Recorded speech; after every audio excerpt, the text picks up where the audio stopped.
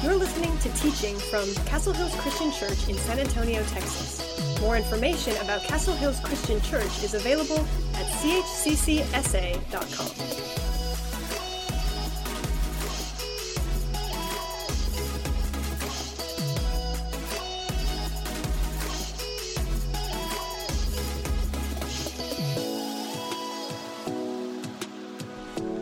I don't know about you, but I'd like to hear some good news.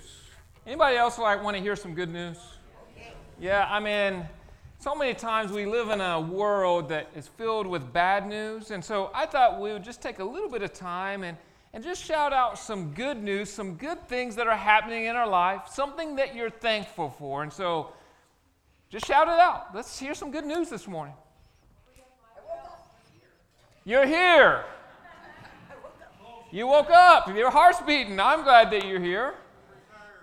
You're retired. Yeah, there's several of you that can relate to that. Close to 90? Wow, that is a big number. Yes, praise the Lord for that. I know some of you, I think I heard you're thankful that God is healing you. What else? For the cold weather. Some people are saying thankful. Some people are not so much in that camp, but so for our few days of winter, we experienced it, and so we're glad that it's passed on. Anyone else? I didn't understand that. Thanksgiving. You're thankful for Thanksgiving, family, food. What? Thanksgiving break, some extended time. Sarah, you were saying something? No? Megan, you were saying something?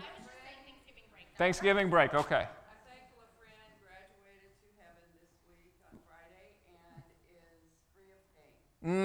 Yes, amen, amen.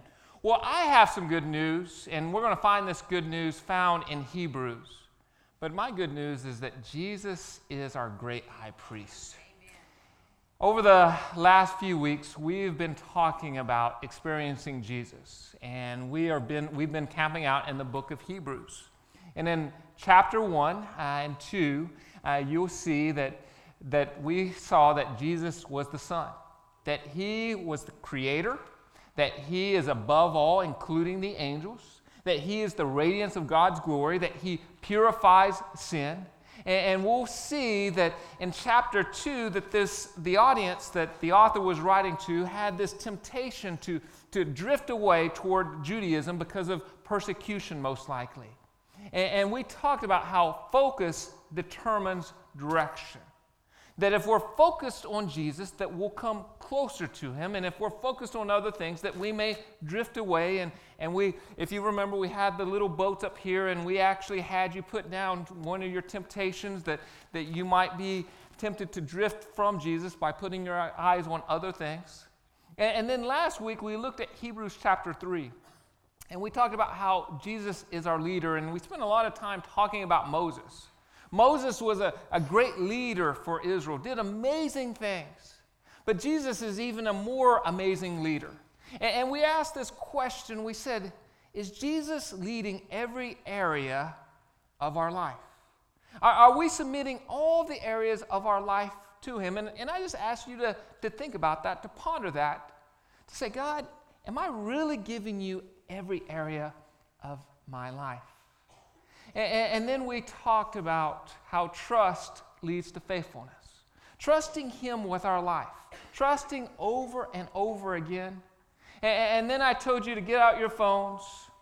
And I asked you to set an alarm for 3:01 to fix your thoughts on Jesus. Now, I have heard through the grapevine that some of you cheated. That you set your alarm for 3 o'clock and you actually prayed for 2 minutes instead of 1 minute. And that's okay because I did the same thing because I couldn't get my alarm exactly to do that, or at least my reminder calendar. But I don't know about you, but that was really refreshing. Sometimes I'd be in the midst of working on a project and I was a little bit stressed out. And then I would get this little alarm or this little reminder on my calendar that said, fix your thoughts on Jesus. And it just kind of recalibrated my day. It kind of gave me a different attitude. And even though I just asked you to do it for 1 week, if you want to keep on doing that, just setting a reminder, 3:01 or 3 o'clock, I don't care, whatever time of day, and just fix your thoughts on Jesus. It just realigns our day.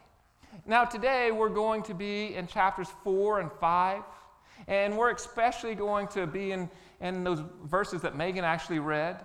We're going to spend a lot of our time on those 3 verses. We'll look a little bit into chapter 5. But it says, so then, since what?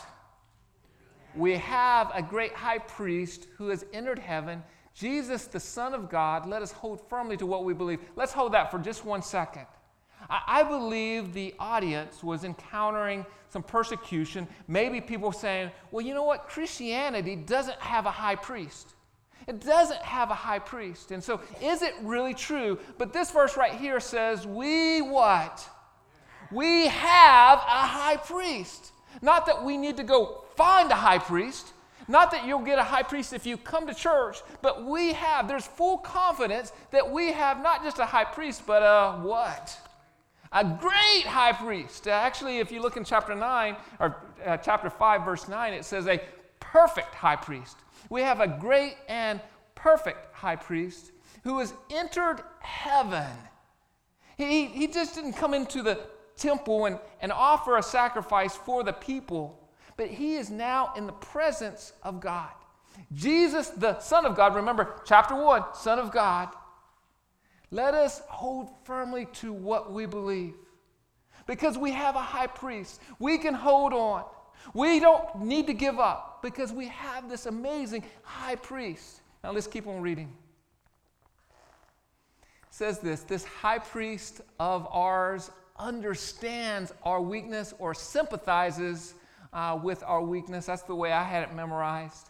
For he faced all of the same testings we do, yet he did not sin. So let us come boldly to the throne of our gracious God, or to the throne of grace. There we will receive his mercy and will find grace to help us when we need it the most. What does a high priest do? What does a high priest do? We actually find it in chapter 5. Verse 1, it says, every high priest is a man chosen to represent other people in their dealings with God. He presents their gifts to God and offers sacrifices for their sins. He's that go-between. He's that go-between. He brings the sacrifices. He sacrifices the offerings, or he makes a sacrifice on behalf of us for our sins. And we see in chapter 4 here that we have a high priest that is perfect, that is great, and that he stands in for us. He's that go-between. Now, I love it that we have this high priest who has entered into heaven, that he's right there in the presence of God. And he's just encouraging, and we're going to see throughout the book of Hebrews, there's this temptation to drift, there's this temptation to fall away. But he says, hold fast, hold firmly, don't give up. And that may be the words that some of you need to hear today as you're going through certain circumstances. You need to hear that. Hold firmly, don't give up, hold fast, because we have this amazing high priest that stands on our behalf. Now, what does our high priest do? How does he understand our weakness? If we continue to read, we'll see our high priest what? He understands our weakness. He understands our weakness. Have you ever had a time when you just wish someone understood you? Maybe it's your spouse. You're like, I just wish they understood where I was coming from.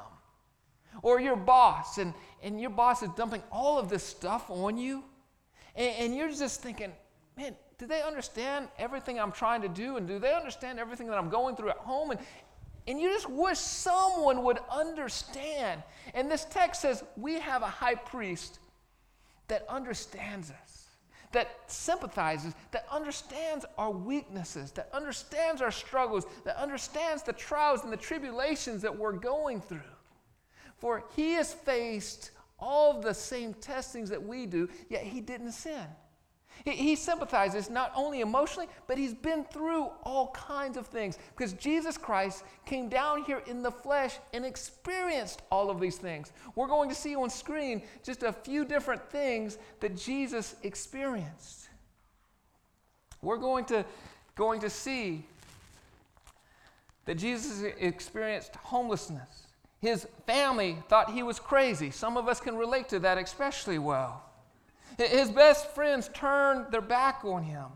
One of his closest friends, Judas, sold him out for pocket change. He stood face to face with the devil and endured all kinds of demonic tricks. He dealt with death. He understood what grief was about. He endured gossip and slander. He endured suffering and righteousness. He was shamed publicly. He endured periods of hunger. He received criticism of his ministry. His theology was mocked. His message was rejected. His preaching was critiqued. His disciples didn't get it over and over again. He suffered leading up to the cross. Yet in all of this, he did this without sinning. Mark 14:33 says this, that he took Peter, James, and John with him. And he became deeply troubled and distressed. This is when he prays at Gethsemane. And he told them, my soul is crushed with grief to the point of death. Stay here and watch with me. Like Jesus is pushed to his limit. And some of you can relate to that as well. Sometimes you just feel like you're all the way at your limit. You just can't take any more. And even when Jesus was at his limit, he didn't sin. Some of you may be asking, how can Jesus relate to us if he didn't sin? How can he really relate to us if he didn't sin? I love what Brent Kirschville said. He put it this way. He said, we do not need a person to have the disease to understand what we're going through. Here's what I mean. A surgeon does not need to have a disease to be a skilled surgeon and to understand your situation. Your surgeon does not have to have cancer to be a skilled surgeon who can understand your condition and give you the help that you need. In the same way, Jesus does not have to sin to understand our condition to help us. He needed to be human and experience life the way that we experience it so that he can be the surgeon we need. He can be the great high priest we need because he understands our condition and has the ability to help us in the way that we need. Man, we have a high priest that understands us. And look what our high priest, what this means for us because of what he did for us, of dying on the cross. Now we can come boldly to the throne of our gracious God, to the throne of grace. And there we will receive mercy and grace, not condemnation. We don't have to go to the throne and be scared. So often in ancient times, when you went before the throne, before a king, you were scared that king could kill you at any moment. We saw that happen several times. You think about the book of Esther. Esther was the queen, but she was scared about going and visiting the king because he could take her out. If you think about the tabernacle that they used to house the presence of God, and the Levites were instructed, hey, if anyone comes into the presence of God, they are to be killed. There's a certain way for things to be done, and no one can just go into this presence of God. I think back to Exodus 19 and at the giving of the law at Mount Sinai. And it says this, then the Lord told Moses, go back down and warn the people not to break through the boundaries to see the Lord or they will die. So often we look in the Old Testament, it doesn't seem like God's very approachable. But then we see the verses that we're reading here in Hebrews. We see we have a great high priest who died on the cross, that he wasn't just the high priest, but he was also the sacrifice. You might remember that when Jesus Christ died on the cross, that curtain was ripped in the Holy of Holies, that now we can come before God. We can become before the throne and not get what we deserve, but instead we receive grace and mercy. We can come and worship. We can come before the presence of God. So as I was thinking about this, I want us to kind of land here. I want us to experience Jesus in our weakness. Can you repeat this phrase? Experience Jesus in your weakness. Experience Jesus in your weakness. Paul in the book of Corinthians had a few things to say about this. 2 Corinthians 12, 8-10. He says, 3 different times I begged to the Lord to take it away. Each time he said, my grace is all you need. My power works best in what? In weakness. So now I am glad to boast about my weakness so that the power of Christ can work through me.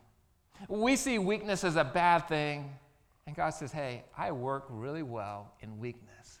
That's why I take pleasure in my weakness. In the insults, the hardships, the persecutions, the troubles that I suffer for Christ. For when I am weak, then I am strong. Don't you love that?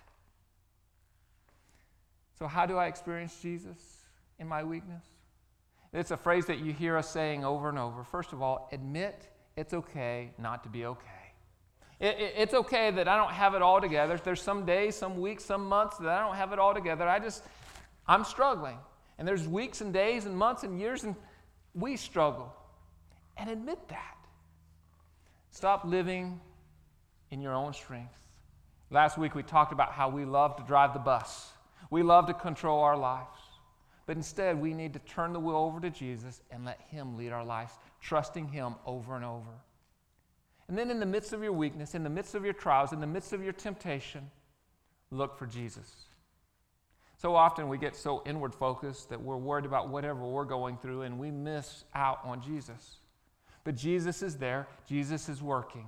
If we'll look up and look for Him, I promise you, He is working. And then lastly, let Jesus work through you. Don't waste your trials and your tribulations, whatever you're going through. Let Jesus work through you. You be a witness of Jesus through that. Now, you can't do that on your own power. You've got to rely on Him. But when you do that, amazing things take place. Transformation takes place. One of the ways that I thought that we would experience Jesus is there's a special time in our service each week that we have. It's our communion time. And communion really is reminding us that we have a great high priest. Not just a high priest, but also the priest became the sacrifice for us by dying on the cross and shedding his blood. And not just dying, but also coming back to life so that we could have eternal life. That he showed us grace and mercy and love. He showed us what that looks like. And so today at communion time, yes, when the plate is passed, it's going to be a little bit different. You're going to see some of this matzah bread instead of the little bread that we normally have. But I want you, when that comes by, I want you to break off a piece of bread. I don't care if it's small or big. Just break that off. And I want you to think about how Jesus also relates to us in our brokenness, in our weakness, in our times of trouble. I want you to take some time just to think about this isn't just bread and juice that we're taking. We're remembering what Jesus Christ has done for us.